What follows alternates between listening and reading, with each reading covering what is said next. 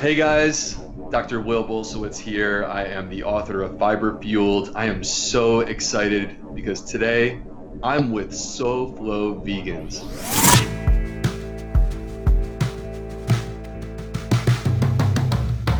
Hey everybody, welcome back to the SoFlo Vegans podcast. I'm your host and founder of SoFlo Vegans, Sean Russell. Also joining us as co-host on this episode, we have Alba, the veg nurse. This episode, we are interviewing Dr. Will Bolsowitz, who is going to be talking about his plant-based journey, his thoughts on the current pandemic, gut health, and his brand new book, Fiber Fueled, which is now available in stores. So we had a great time speaking with Dr. B and are glad to bring this episode to you so you can enjoy it. So what we're going to ask you to do for us is, if you do enjoy the episode, go to soflovegans.com/podcast. Look at all the ways that you can subscribe, leave a comment, share, help us get the word out about this podcast. So with that being said, check out our episode with Dr. B on the SoFlo Vegans podcast. You are listening to the SoFlo Vegans podcast. And welcome back to another episode of the SoFlo Vegans podcast. We are excited that you're joining us, and today we have a special guest. But before I introduce him, if you're no stranger to the podcast, you know our routine, our little shtick. I'm going to throw it over to our co-host Alba Mendez. Alba, how have you been? Hey, how are you? Well, a little locked up at home. You guys know that I hate staying in, but welcome back to the podcast. So Alba, who do we have joining us today? Well, I'm going to do things a little bit different because, we live in different times. We're doing things differently, but I'm going to introduce you to another fellow colleague, a good doctor that I've been following here, Dr. William Bolsowitz. Please tell me I said that right. You did a great job, Alba. I really was quite impressed about that, actually. Really what it is at the end of the day, it's about confidence, right? So whether you got it right or whether you got it wrong, if you say it with confidence, people are like, dang, what's up? So the reason why I said I'm going to do things a little bit differently, because I usually introduce the guests, I say their credentials, but you know what? Your credentials, your background is fascinating. I want you to say it for our viewers and our listeners. All right. So if we're going to summarize this, I'm a nerd. I'm a real nerd. I like science. I can't help it. I got some parts of me that are kind of fun and cool. I like music. I like sports. But at the end of the day, I'm a science nerd. And so my background is that I am a gastroenterologist. I'm a practicing gastroenterologist in Charleston, South Carolina, board certified in gastroenterology. So I'm a specialist in the gut and digestion. And I also am board certified as an internal medicine doctor. And my educational background is I went to college at Vanderbilt, med school at Georgetown. I was at Northwestern for my residency, did a chief residency, and then went to the University of North Carolina. And I did it's kind of a little bit crazy. I did a combined program where I was trained to be a gastroenterology specialist and at the same time was doing a fellowship in epidemiology. So, and it's very interesting to me because right now we're dealing with this COVID-19 crisis, and it allows me to kind of tap back into some of my educational background and talk about the epidemiology of the virus and our understanding that is so rapidly evolving. So I kind of sometimes I'm taking off, and I'll probably do it during this podcast, I take off my gastroenterology hat and I toss that to the side, and then I take my epidemiology hat, which is probably even nerdier than my gastroenterology hat, and pop that one on and keep the conversation flowing. So that's my background. And just really quickly, what can you tell us, what is epidemiology? So epidemiology is the study of human populations. It's the study of human populations. And so, when we look at large studies where they say, hey, we looked at, all the people in this one country, right? Like many of the Scandinavian countries like Sweden and Norway, because they have their healthcare system all contained by the government, it actually makes for really fascinating research studies because you can look at the entire country and have all the information on all the people all at once and start to study it. And when it comes to this virus, what we're trying to understand is how this virus is affecting mass populations of people. And this is where epidemiology comes into play, is like, if we didn't have epidemiology, we wouldn't know hardly anything about this virus. And all these things that you guys are hearing right now on the news and the things that we can discuss during this podcast are things that we are distilling through these research techniques that we call epidemiology. In other words, he's a researcher. Well, that's fascinating. I mean, because that's a component that's not often talked about because we're so focused on the health side of it. But we could also look at how one, obviously our eating practices play a role in the spread of diseases, but also how the similarities in populations can determine, I'm making all this up, by the way, how it can determine the spread of the virus as well. Has there been any correlation in that? I was picking up on that a little bit of what you're saying, but I could be off.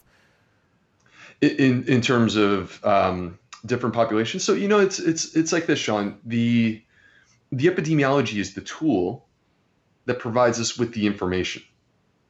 And, we're in this position right now where, look, I don't like this virus. I hate it. It is so disruptive for all of us. It's affecting each one of us in its own negative way, right?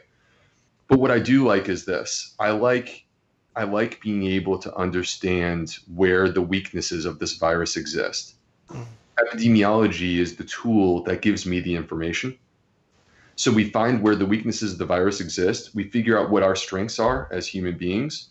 And then we play to those strengths. We take advantage of the weaknesses of the virus, and basically that's going to give us the best chance to protect ourselves.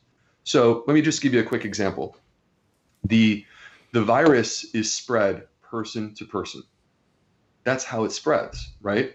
So you're in your spot. I'm in my spot with this bookshelf here, and Alba's in her spot with her bookshelf. We got to get you a bookshelf, friends. So, but. Which reminds me, doctor, I need one of your signed books, because all of the doctors that we've had here, they have always sent me their books and with a wonderful dictation that says, to the best nurse that I know, Dr. So-and-so. So I need your book to add to my collection. We're going to have it, and it's going to be glowing on that bookshelf right behind you for right your here. next interview. Yeah. But back to your point, because I really want to hear it. Yeah. So back to the point, the issue is that we have learned that the virus is spread person to person. Right. So what do we see happening across the United States right now? You're being told about this idea of social distancing or physical distancing. And the concept goes like this. Sean, if you never walk into or meet a person who has this virus, what are the chances that you get the virus? Zero. Effectively zero. Yeah. Right. And if you get the virus, hypothetically, or if I get the virus, if I never come into contact with another human being, how many did I spread it to? Zero, right? And so this is the information. Like we don't have a medication that is so infallible that we can lean on our medical system right now to stop the spread of this virus. What we can do to stop the spread of this virus, though, is use this knowledge that we have basically curated using these epidemiology techniques that I'm talking about. We can use this knowledge to basically slow and stop the spread by following these sort of recommendations.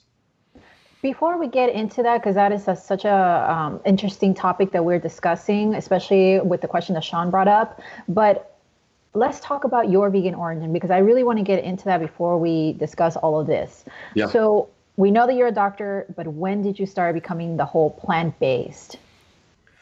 So it's something that I talk about in my book, Fiber Fueled. If you go back a couple of years, by a couple of years, I mean really kind of 8, I was in my early 30s, working too hard, and didn't have time to take care of my diet or exercise or any of those different things. And my health got away from me. I gained 50 pounds. I had a blood pressure issue, had anxiety, didn't feel well, constant fatigue. And, I wanted a solution. And like, I'm a normal guy, but I'm also a medical doctor. And as a doctor, I didn't know what to do. So I ended up meeting the person who is now my wife. And I saw the way that she ate, and she ate plant-based. And it opened my eyes. I'd never been around someone who was vegan or vegetarian at that time, like in my entire life. And it opened my eyes. I'm like, oh my gosh, look at the way that she eats, and she can eat without restriction and look amazing. And it inspired me to give it a try, just starting super small. So instead of like stopping for fast food on the way home, I made a big smoothie, greens, berries, banana, and like that would be my dinner. And I started in that small place, and instantly I felt better. I didn't have the food hangover after the meal. I noticed my hair was getting thicker, my skin was getting brighter, my nails were growing really well. I mean, my energy levels were much better. I could focus better at work. And so I started doubling down on this, and I started applying this to other parts of my life. And it led me on this journey where I was getting my health back and I was losing weight, and I started asking questions. And you have to understand, like I said from the beginning, I'm a science guy. So the science has to be there. If there weren't studies to back this up, I can't really fully buy into it. But when I turned to the research, I was shocked because I had completed my medical training at the top institutions in the United States, and I had never heard anything about this. And what I found were like not a couple hundred, sort of dingy studies. I found thousands of powerful studies, thousands, like really great studies showing this path to health through the consumption of plants. And so I brought it into my clinic as a GI doctor.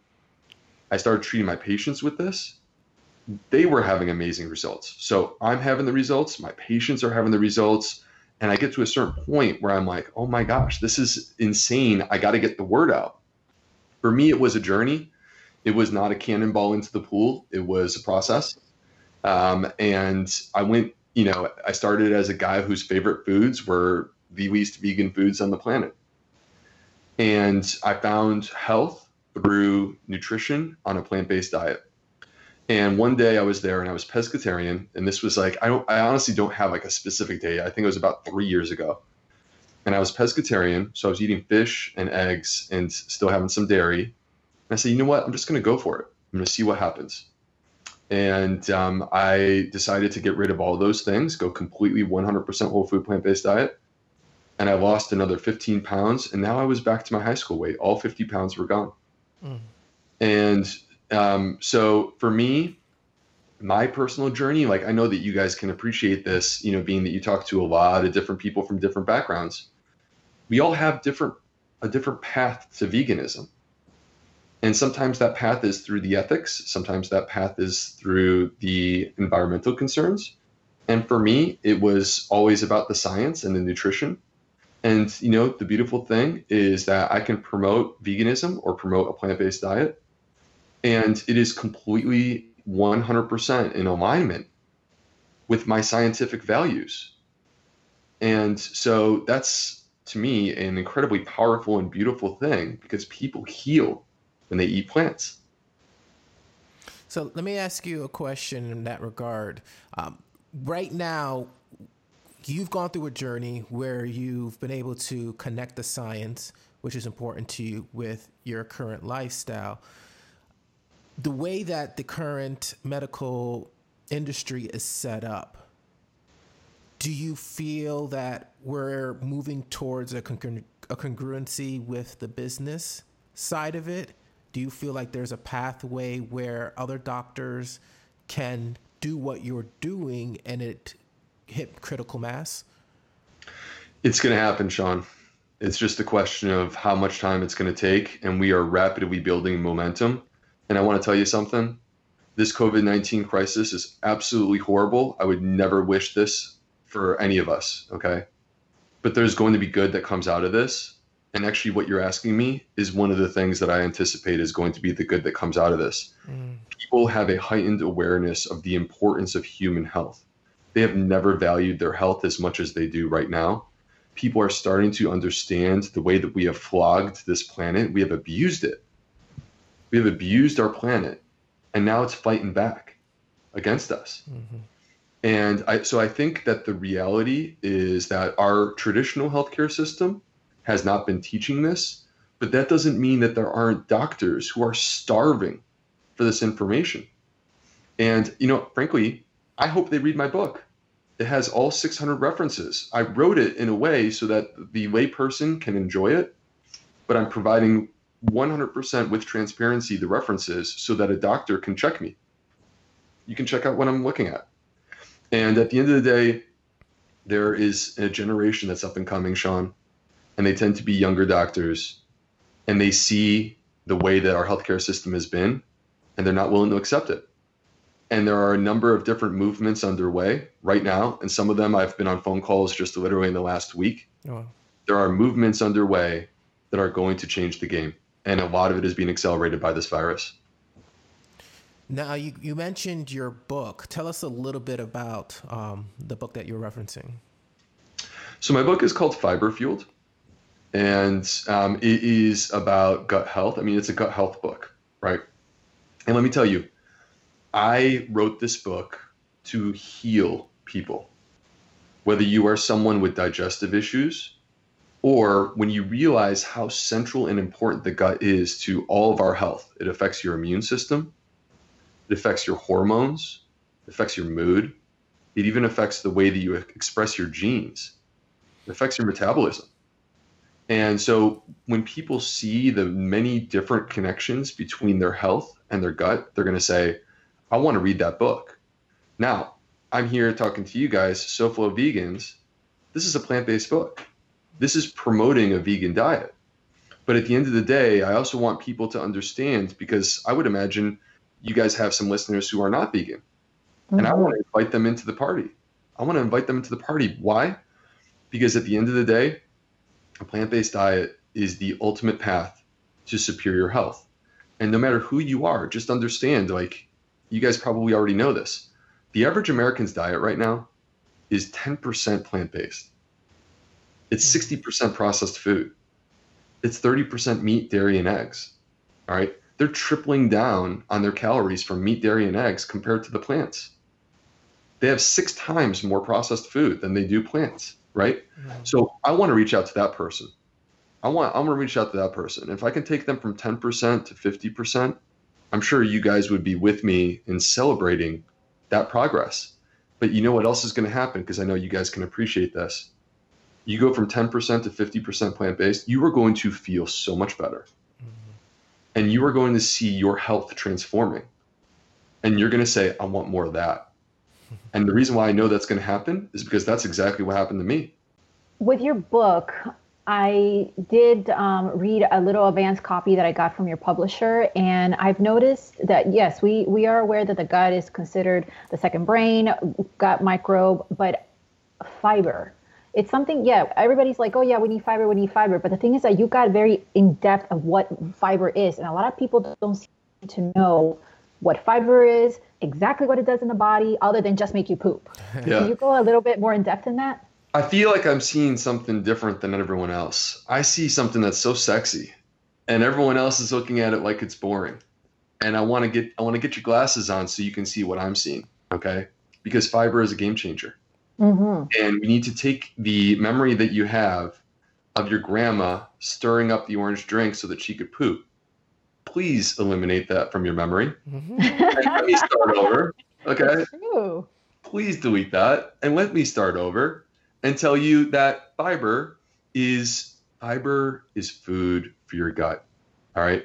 Fiber, if you didn't have gut microbes, would just pass from your mouth to your bottom. But that's actually not the truth. We've been told that, and it's not the truth. Fiber is a part of plants. It's in every plant. There are many types of fiber. We don't even know how many exist. There's not even an estimate of how many types of fiber exist. I'm guessing at least millions. It could be billions. Okay? Every plant has fiber. It has many different types of fiber. The unique fiber that you find in each plant feeds your microbiome. And here's the beautiful thing. The unique fiber in that plant will feed unique microbes that want to heal you in your gut. So the solution becomes, we want all of those healing microbes to be well fed, well nourished, so that they can fight on the behalf of our health. That's our army of trillions inside of us. We want them fighting for us. You got to feed them. You got to energize the army. And so what you eat is you eat a wide variety, a wide diversity of plants, because each plant is going to bring unique health benefits working through your gut microbiome. And that's a lot of what Fiber Fueled, my book, is all about. I find that very interesting. I didn't even know that. And again, that's the scientist in you that has been researching this, but there is so many different types of fiber. There's so many different things that fiber does other than, like you said, just help you go to the bathroom. But it helps to heal. And something that you mentioned that I want to get into as well. You said your gut microbe. What exactly is that? So what we're talking about, Alba, is the microbiome. And the microbiome it's living creatures that we can't see that are a part of us as humans. They've been a part of us since the day you were born, and they're with you right now as I'm talking about them. They're from the top of your head down to the tip of your toes. They cover all external surfaces. And let me tell you something kind of weird. Your gut is an external surface. Okay. All right. The deepest part of your body is actually interacting with the outside world. The outside world that you choose to put into your mouth and swallow down. You see what I'm saying, Sean? Yeah, I got you. And because the issue is it's a tube. It's a tube that connects to the outside world by what you eat. And so every external surface, whether it's your mouth, whether it's your skin, for a woman, it's the vagina, and most concentrated, the number one hot spot by far is your gut, and specifically your colon, which is the large intestine, which is the last part of your intestine, okay? That is the most concentrated source. And living in there are these creatures. They're as alive as you and I. They're just as alive as you and I, okay? And they are interacting with each other, and they are interacting with our food, and they are changing our food, and they are changing the way that our body accepts our food. They are changing the way that we nourish ourselves. So our microbiome is insanely powerful because it's not just digestion. Let me give you an example. This is going to be kind of, I hope you don't mind me kind of getting sciencey and nerdy, but also kind of weird. All right. So let me give you a couple of quick studies. If you take a human being who is obese and you put their poop into a mouse, and you take a second human being that is skinny and you put their poop into a mouse, okay? So you got two mice, one with an obese person's poop and one with a skinny person's poop. And you feed these mice the exact same thing. The exact same thing. The mouse that got the obese person's poop becomes obese. The mouse that has the skinny person's poop stays skinny. They get the same number of calories. It is not just calories in and calories out. It is the way that we eat and how it interacts with our microbiome. Our microbiome controls our metabolism. Let me give you another example. This is another weird one. Is this hypothetical animals, since we're not experimenting on animals? Hypothetical animals. Okay. Well, then the animals were not harmed in the process, but I'm with you. I'm with you. Yes. Let me give you another example. They did a study where they analyzed a baby's dirty diaper. All right. They took babies that were 3 months old and they checked their poopy diaper. And using the poop in the diaper of a 3-month-old, they could figure out which babies were likely to develop asthma years later. Years later. Like, not like, right now. Literally, like, we're predicting who, when they're 3, 4, 5 years old, is going to get asthma. Okay? Mm-hmm. So then they took this information, and again, like, I'll just be totally clear. I'm not advocating for animal studies. I'm just telling you what the study said, right? So I would never advocate for animal studies. But they took this information and they transferred some of the poop from the people that they thought would get asthma. Okay. Now, again, these kids don't even have asthma right now, but they took their poop and they put it into mice. And what did the mice do? They got asthma. Right? Mm-hmm. It's absolutely fascinating. The gut controls our weight. Wow. The gut controls our immune system, which is particularly relevant right now with COVID-19. Definitely. The gut controls our mood. You can improve a person's depression with a probiotic. You can definitely improve a person's depression with food. And the reason why is because 90% of serotonin, which is the happy hormone, is produced in the gut. The happy hormone is not even produced mostly in the brain. The happy hormone is produced in the gut. So I'm thinking right now, okay, so like they commonly refer to the gut as the second brain. So when you have, let's just take behavior, mood. Right. So what's a drug they give you? Like Xanax, I think, is for like depression or something like that, or anxiety. You give someone like Zoloft or yeah. So that's mainly changing the chemistry in the brain. All right, so let's pretend that I have a patient that I want to treat for depression. Mm-hmm. Okay. If I give them Zoloft, which is the commercial name, sertraline is the drug. If I give them Zoloft, 90% of the effect, believe it or not, is actually going to be in the gut. 10% of the effect is going to be in the brain. Now, there's an issue. You need to still affect the brain, which is why you have to use mega high doses of the Zoloft to achieve the effect that you need, okay? Mm-hmm. But with that being said, as a gastroenterologist, like I'm not a psychiatrist, I'm not trying to pretend to be one. As a GI doctor, I treat digestive issues with Zoloft sometimes.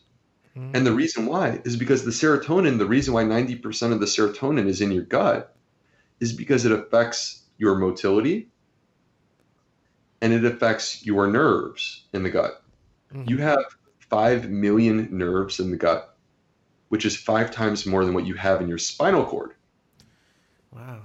And so when you treat a digestive problem with that medicine at a little baby dose, like I'm talking a pediatric dose, I get the smallest pill and I tell my patient to split it. All right. Mm-hmm. When you treat at that dose, you can improve patients with irritable bowel syndrome.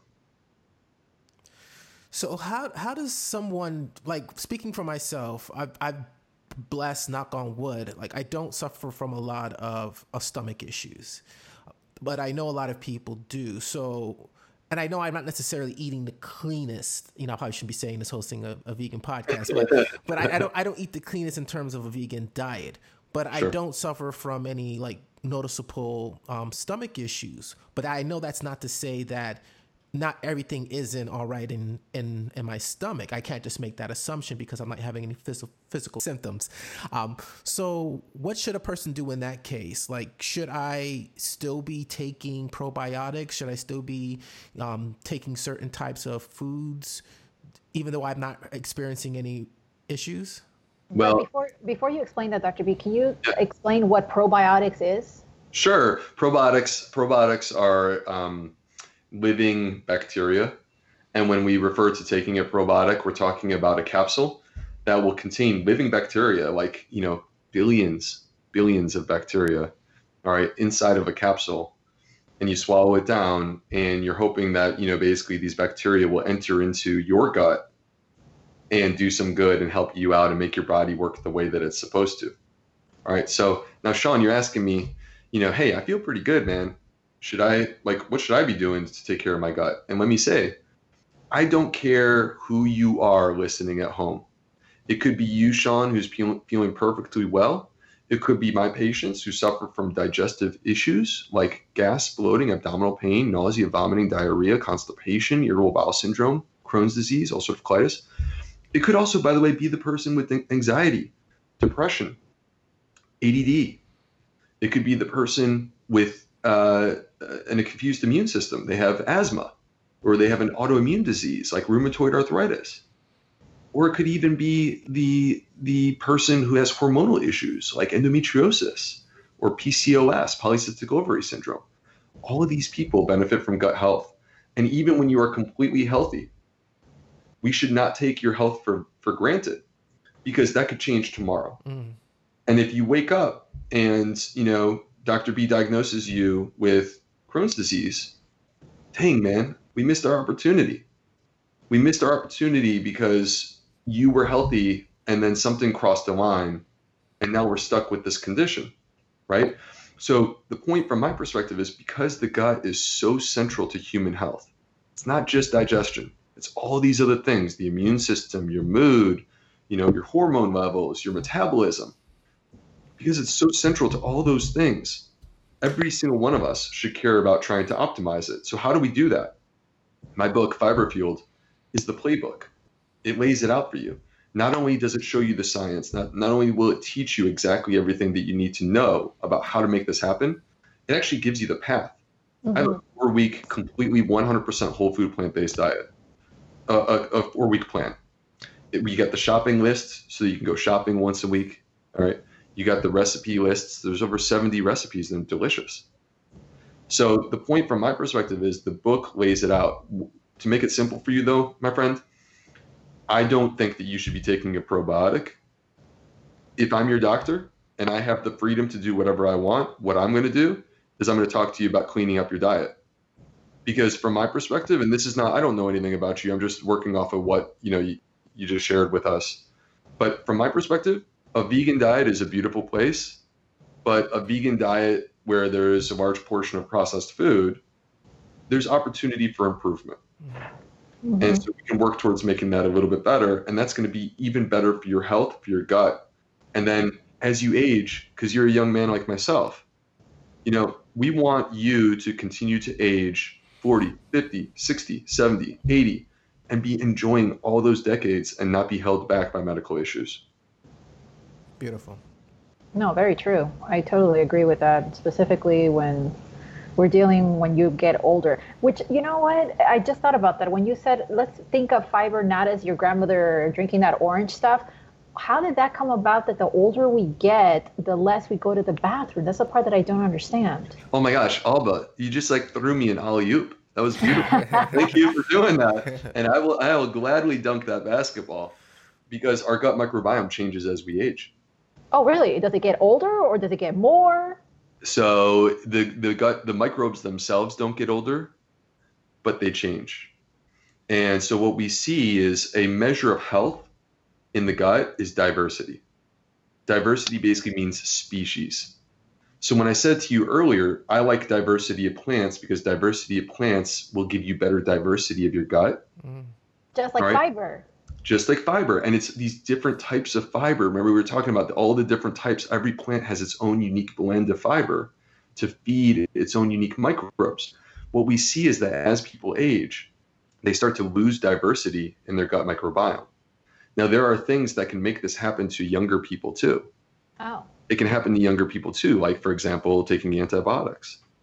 I'm thinking about the person who was on antibiotics for cystic acne. I'm thinking about the person who's got chronic sinus issues and is taking antibiotics a couple times a year, right? Or eating a lot of junk food. Eating a lot of junk food is bad for the gut. Or meat, saturated fat. Like, there's this whole debate, is butter back? Is butter back? Time Magazine says butter is back. No, butter is not back. Butter destroys your gut. Let me show you the science. It's in the book, Fiber Fueled. Check it out. All right. So the point from my perspective is that as we age, there are some things that, yes, they do work against us. I wish that we could stay 30 years old, or honestly, I would take probably 26 forever. All right. I wish we could stay that age forever. But what you can do is you can make your gut microbiome stay as healthy as a young person, and then your body receives the reward that comes with that. So in our bodies, like with a lot of our organs, once they start to go bad, they do have, you can get transplants or whatnot. Is that the case with our gut? Is that an option? Oh gosh, man, you just opened up a can of worms, didn't you? It's there's this idea that's called a fecal transplant. All right. Okay.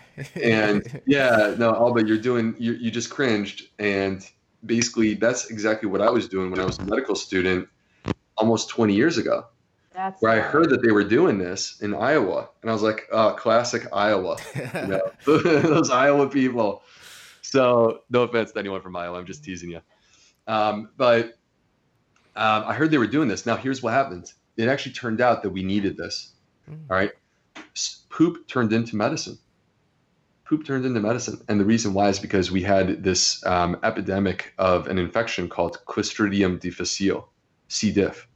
Yeah. All right. And it causes colitis. And you see it occur in people after they take antibiotics, Sean. Mm-hmm. And it'll cause people to have diarrhea, bloody diarrhea, abdominal pain, and it can actually be life-threatening. I've had some patients that have passed away from this. I've had patients that we've had to remove their colon. Mm. And so what's fascinating is you have this bacteria, and classically we've all been taught, well, if you have a bacteria, why don't you just nuke it with an antibiotic? And the interesting thing is we kept trying that, and it didn't work because the bacteria would just come back. Mm. And we got to a place where we were desperate and we didn't really know what to do. And then this was almost 10 years ago, or maybe right around 10 years ago, along comes a study in one of the top medical journals, the New England Journal of Medicine, that shows us that actually what you do is you treat this person with poop and you do a fecal transplant. And so what you do, and by the way, it's not as disgusting as it sounds. Now I understand being grossed out, but it's actually not hard to do. You just do a colonoscopy, and then during the colonoscopy, you basically administer the treatment. So like on the patient side of things, you trust me, you're not like smelling anything or no, because they're sedated. Yeah. So anyway, and when you do this, you take these sick people that we don't have a medicine for. The antibiotics are failing. And you do this, and it's like 2 days later, they're back to normal. Mm-hmm. And it's just, and like literally all you're doing from a scientific perspective is by taking someone else's poop and transplanting it into them, you are just restoring a healthy microbiome. And when you restore a healthy microbiome, the C. diff goes away. Mm-hmm. And so we are in the process of studying fecal transplant for a number of different conditions. Where we currently stand at the moment is that you only can use it to treat this particular infection. You can't just kind of use it for any disease you want to.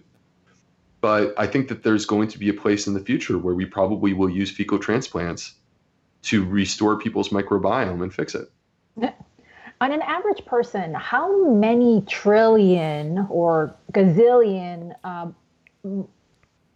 little, what do you want to call them? The microbes. Yeah. Like how many could there be? All right. Our estimate for the whole body, and again, like the vast majority, 99% are in your gut. Our estimate is 39 trillion. Okay. Oh. 39 trillion. Now, this is a hard number to fathom. But let me try to paint a picture for you. If you were up like in the northernmost parts of Canada or up in Alaska, and you could see literally every single star that's in our galaxy, the Milky Way, you would need 100 Milky Ways to equal the number of bacteria that are living inside of your gut. That's how many there are. Now, you can't see them.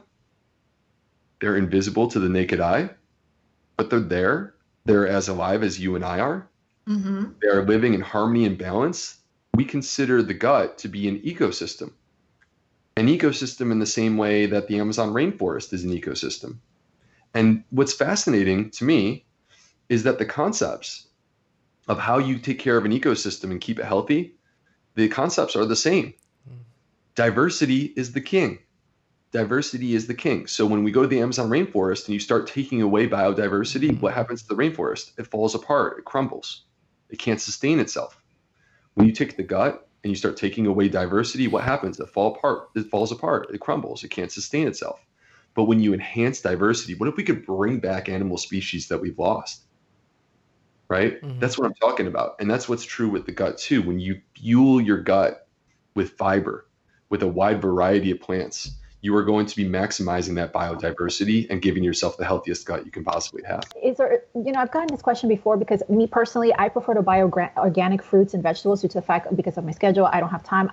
Is that something that we should continue because you are not putting in those pesticides, the soil quality is much better? Is that accurate? It totally is. So there's two parts to this story from my perspective, and both of them are a part of the conversation of my book. One part of it is just frankly nutrition, flat out nutrition. Okay. Mm-hmm. What's better for you and your body? And the answer to that question is organic. We have studies that show that people that eat a diet that is predominantly organic foods, they have a much lower risk of specific types of cancer. All right. So there is a benefit to eating organic in terms of your health. The other part to the story, though, is our planet. All right. The other part to the story is that people may not think of it this way, but our farming system, our food system is going to adapt to your dollar.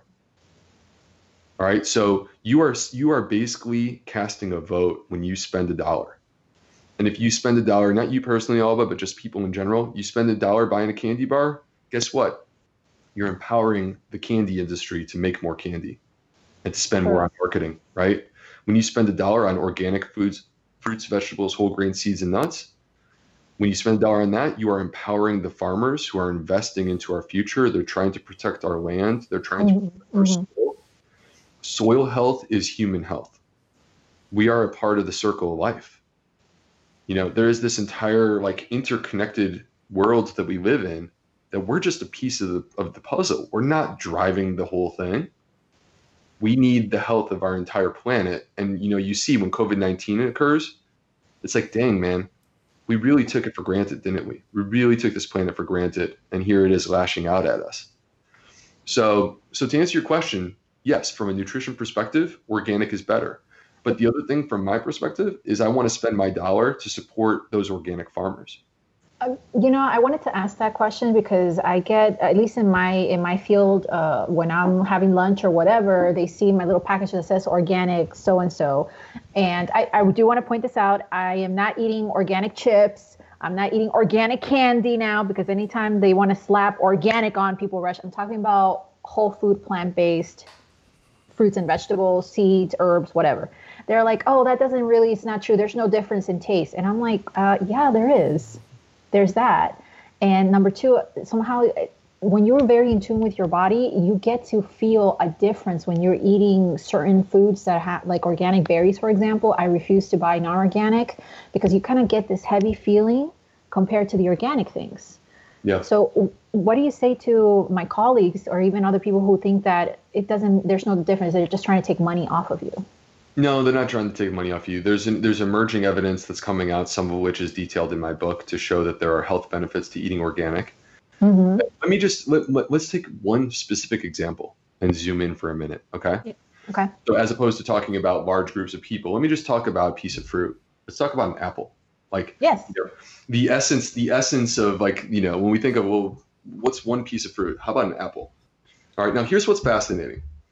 All life on this planet, Alba, all life either has a microbiome or is a part of the microbiome. All right. So what I mean by that is that a plant, like an apple, has a microbiome. The plant is not sterile. The plant has bacteria and other organisms that live on it that are invisible. We can't see them, but it helps the tree to grow from a seed to a tree to flowering to having fruit. And if you look at the apple, there are recent studies that have come out that have shown us the apple is more than fiber. It's more than phytochemicals, which are the chemicals in plants that heal us. The apple actually has probiotics. All right. And an apple has 100 million living microbes in and on the apple. Fun fact, kind of interesting. You would think most of the microbes are on the skin. Believe it or not, they're not. Isn't fiber more on the skin? So fiber is definitely in the skin, but fiber is throughout the whole apple. And what's interesting is where the microbes live, the probiotics, is they're actually at the core, which is the part that we don't eat. But you could. You totally could. All right. When you juice it. Would that be another option? Okay. Sure. So now, the reason why I'm bringing up this apple is to show you, number one, our living food has a microbiome that can contribute to our gut. All right. You don't need to take a probiotic pill. You can just eat food. Number two, when they studied the apple, they found that the apple had its own microbiome, 100 million microbes, and a wide diversity with thousands of species. But number 3, here's the key point. Whether or not it was organic made a huge difference. Oh, wow. The apple that was organic had more diversity, again, a sign of health, more diversity in terms of the microbes, and also had more microbes that have been clearly shown to be beneficial to humans. All right, so that organic apple that, people are saying, oh, well, it's not worth it. On a microscopic level, these bacteria that we cannot see that are trying to help us, on a microscopic level, that organic apple is clearly healthier. Mm. You hear that, people? The ones who always criticize me, for my co-workers for listening to my podcast? In your face. Co-workers, you need to go pick up Fiber Fueled and check it out because this is something that we talk about. So along those lines, I've seen different tests that are out there, different thought processes where certain foods are good and bad for individual people. And even speaking, I'm not talking about like obviously fast food, but I'm talking about like fruits and vegetables. So what are your thoughts on that, on how those particular produce play a role in our gut? I think that this is one of the most important parts of my entire book, Sean, which is that it's one thing for me to show you the gut. It's another thing for me to say that your gut benefits from fiber and a plant-based diet. But what about the person who's vegan, who says, I got gut issues, and I'm thinking about quitting veganism because I don't feel like I can tolerate these foods, right? Yeah. And what's going on there? And this is chapter 5. This is actually Garth Davis's favorite chapter in my book. When he wrote up my recommendation, he referenced chapter 5 of my book to say the doctor has an entire chapter about how to deal with food sensitivity. People who eat these foods and they get gas, bloating, some abdominal discomfort, maybe diarrhea or constipation, that is not inflammation. You have been taught that it's inflammation. It's not. You know what it is? It's sloppy digestion. It's sloppy digestion. And it's your body adapting to the food, and you're trying to do more than you should probably do in one particular sitting.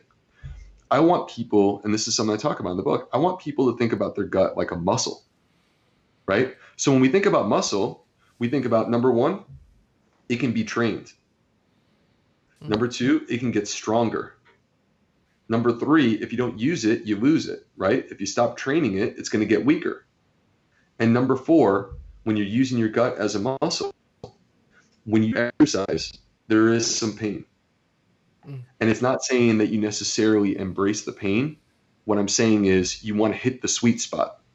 The sweet spot in exercise is when you're doing a workout and it's addictive and you feel fantastic and you're not getting that insane soreness. The sweet spot, when you go past the sweet spot and you go too far, is like me or you going to the gym and grabbing 3 times the amount of weight that we're capable of lifting and then trying to lift that. What's going to happen? You're going to hurt yourself.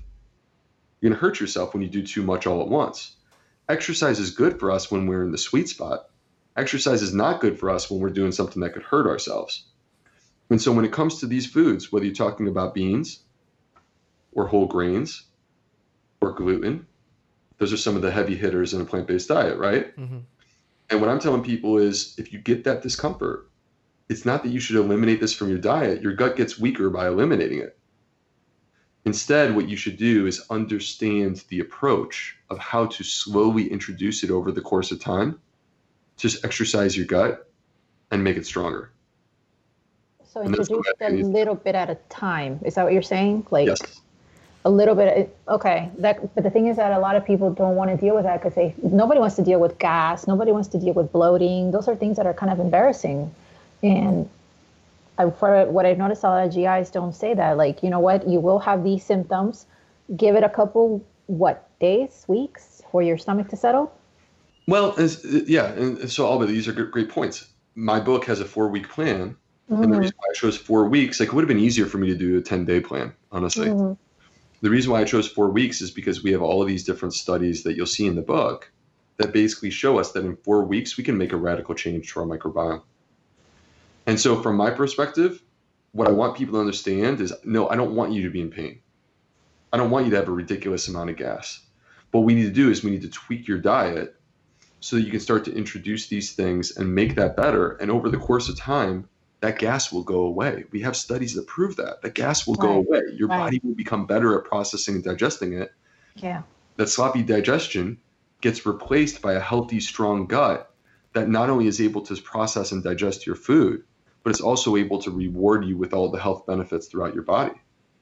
With health benefits, now that we can get into that, because thank you for saying that, we need to bring it back to the crisis that we're having with COVID-19. Because you mentioned that your gut and your gut microbe is helping with the immune system.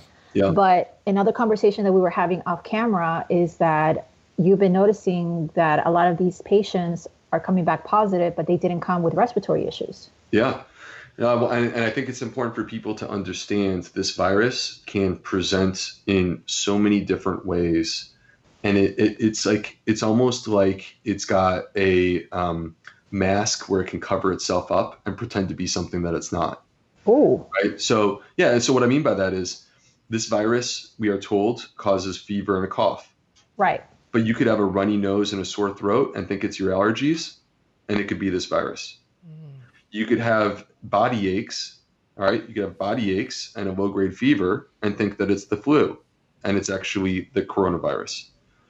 And then from my perspective as a GI doctor, you could have diarrhea, loss of appetite, nausea, abdominal pain. You could think it's a stomach bug. And it turns out that stomach bug is not just any old bug, it's the coronavirus. And I've seen this in a number of patients that they actually don't get the respiratory symptoms, which is a good thing. I don't want them to, because the respiratory symptoms are a sign of greater concern. But understand that if you develop what you think is a stomach bug, you need to keep your distance from other people because you have the potential to infect other people. Interesting. Yeah. And in my practice as a cath lab nurse, because I'm sometimes in the emergency room, most of these patients are already with respiratory issues that are coming back positive, but then sometimes I'm getting called in the middle of the night for a heart attack, for cold heart, and they have tested positive. Yep. And you see damage to their heart. So It seems like this virus is manifesting itself in many different organ systems. It's manifesting itself in many different organ systems, and the three main organ systems that you're going to see are the lungs, the gut, and the heart. And the reason why has to do with actually some of the science behind the virus. So we were talking about like learning the science behind this virus so that we know how to adapt ourselves. The virus has this thing on its surface called a spike protein.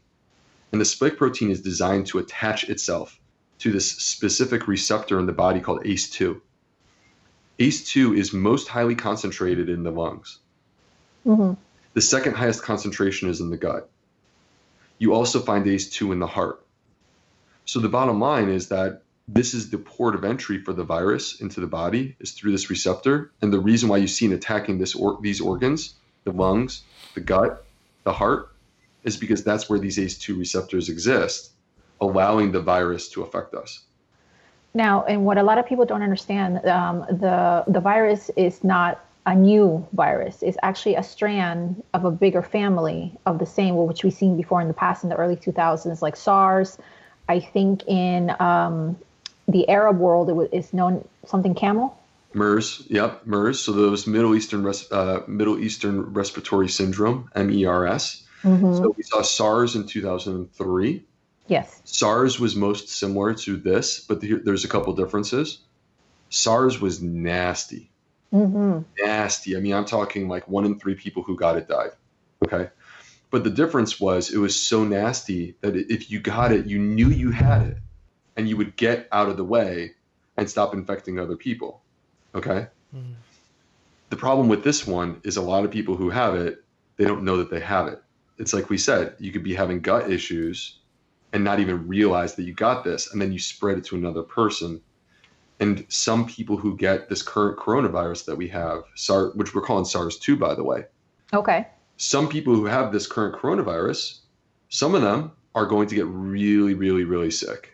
Most of them are not, but some of them are going to get really, really sick. So that's why we want to shut down the spread of this virus. MERS was a little bit different. MERS was exclusively in the Middle East.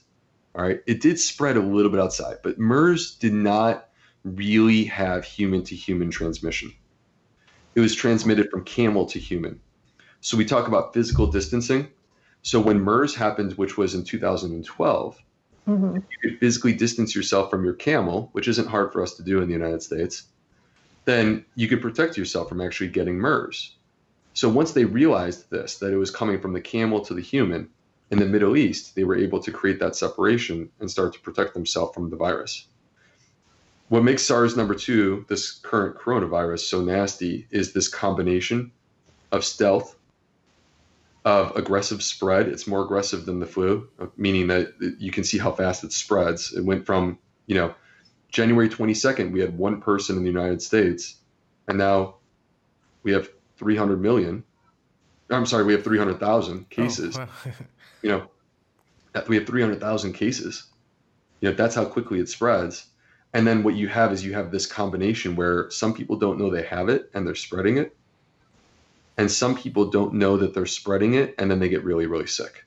And that's what makes this particularly challenging. And so since we don't know who actually has the virus, the only way for us to protect ourselves is, number one, physical distancing. Number two, wash your hands like crazy. And number three, support your immune system. And to me, the solution to number three is to optimize your gut, because you can't separate the gut from your immune system. 70% of your immune system lives in your gut, 70%. And so when you optimize gut health, you are still optimizing immune health. It's literally the same thing. How can you optimize this gut health? Well, the book is literally the playbook. The book is the full, sharing it all, including the 4-week plan. If you're looking for one simple rule, there's one simple rule above all else for me, which is diversity of plants. And whether you are vegan, you are not vegan, on your show, I would imagine most of your listeners probably are vegan, but this is an opportunity for all vegans to optimize and improve their diet. It's not just about eating the foods that you love. It's not just about being vegan. It's not even just about being whole food plant-based. It's about being whole food plant-based and making sure that you get a wide variety of plants. Let me give you an example. Super simple recipe, okay? I mean, in our family, we're not like sitting around spending 90 minutes cooking dinner. We're a normal family like everyone else. We'll have pasta, all right? And we will do an organic whole wheat penne, like a pasta. And you could throw tomato sauce on top, all right? And that's 2 plants. That's organic wheat, and that's tomato sauce. And here's what we'll do in our family. Add some onions. Add some garlic. Add some mushrooms. Maybe some squash or zucchini.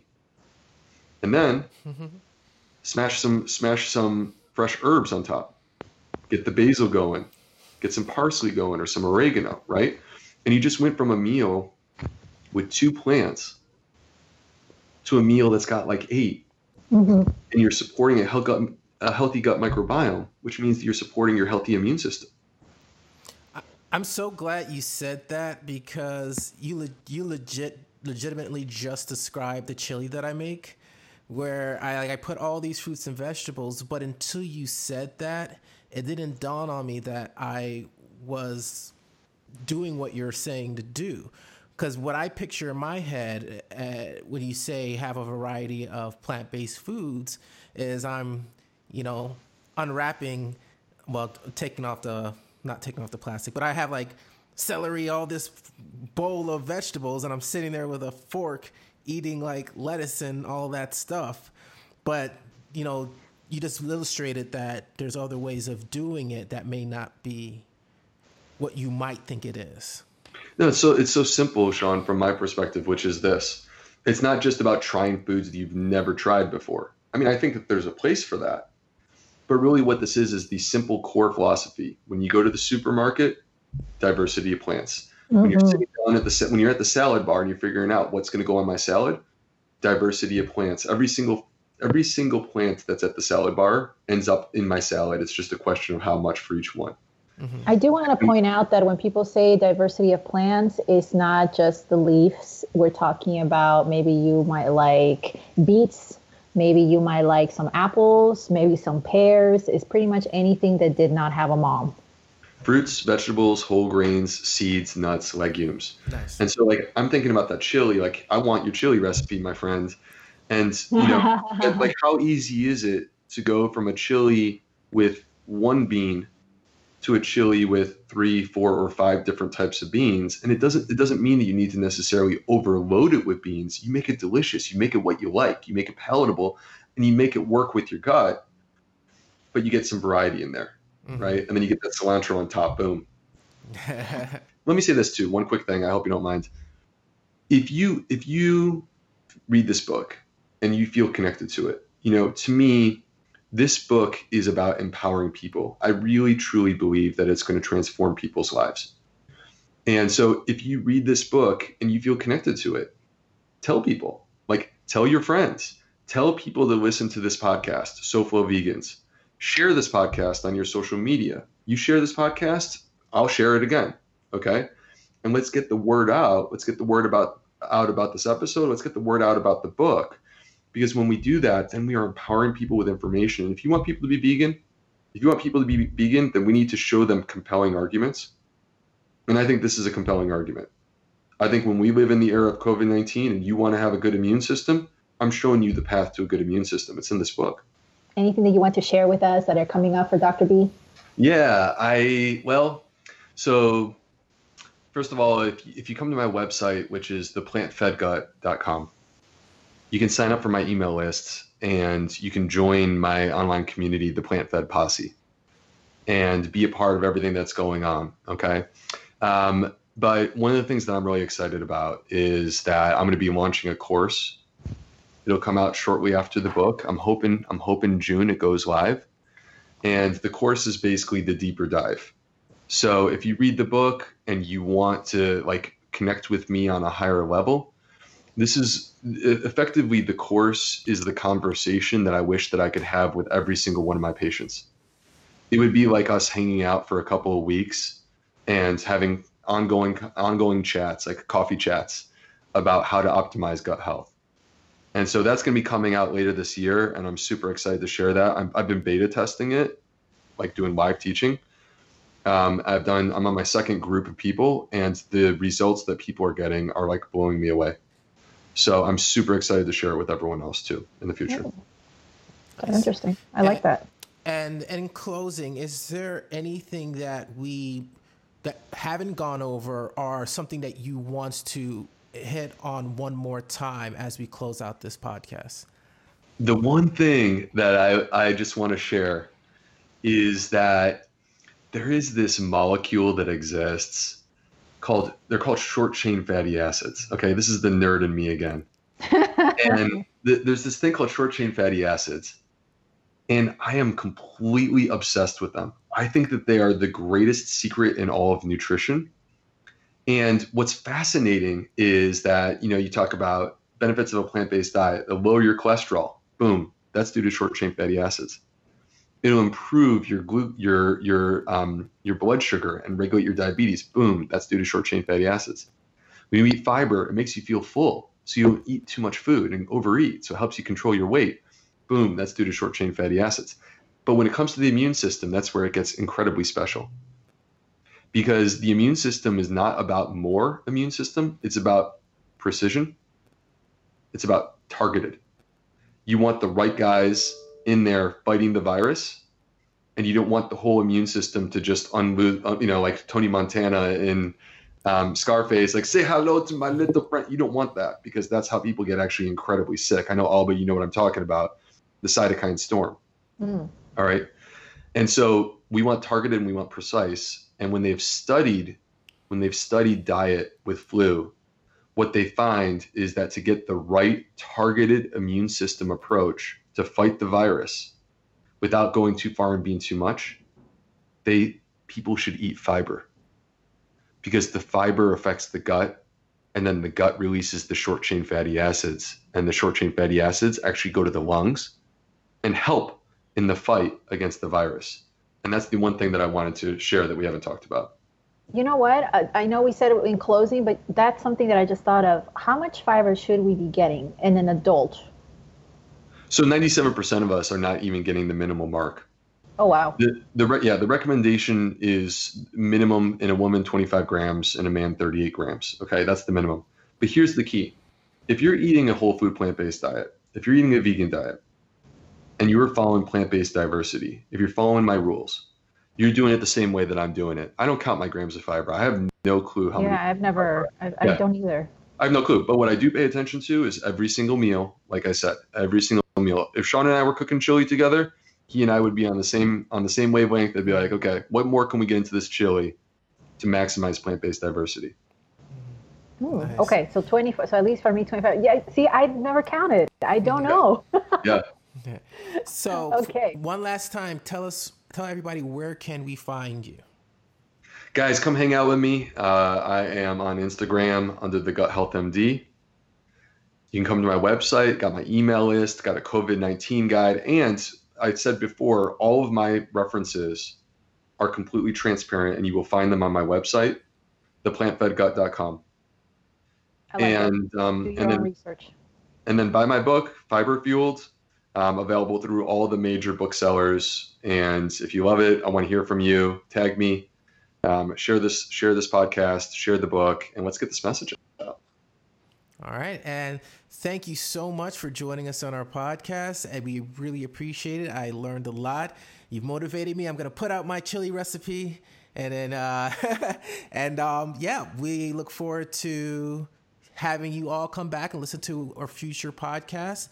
And stay safe, everybody. You are listening to the SoFlo Vegans podcast. Yeah, we want to thank Dr. B for joining us on this episode. And be sure to go to theplantfedgut.com to see everything that Dr. B has going on. We appreciate that. So as far as what SoFlo Vegan has in the works, we have a bunch of great episodes lined up for you for the rest of this season. Now, if you listen to last episode, we said we're going to have Philip Mangan, the vegan model, on. So we made a little bit of switching based off of Dr. B's book coming out. So moving forward, I'm not going to promise exactly what you're going to hear next, but I will say the following individuals will be on this season of the podcast. That's Peter Cervoni from Good Catch, Marco Antonio Regil, Damian Mander, vegan model Philip Mangan, and Mike the Vegan. Those are episodes we've already recorded that we're going to be excited to bring to you this season. And as far as what else we have in store, we're working on some really big developments on our website. So I don't want to talk too much about it until it's ready. So be on the lookout, SoFloVegans.com. Make sure you subscribe to our mailing list. We do weekly videos to kind of let you know what's going on, as well as other special promotions, giveaways, and all that great stuff. So once again, go to SoFloVegans.com/podcast, see how you can support us, help us continue to grow. And we will see you next time. You are listening to the SoFlo Vegans podcast.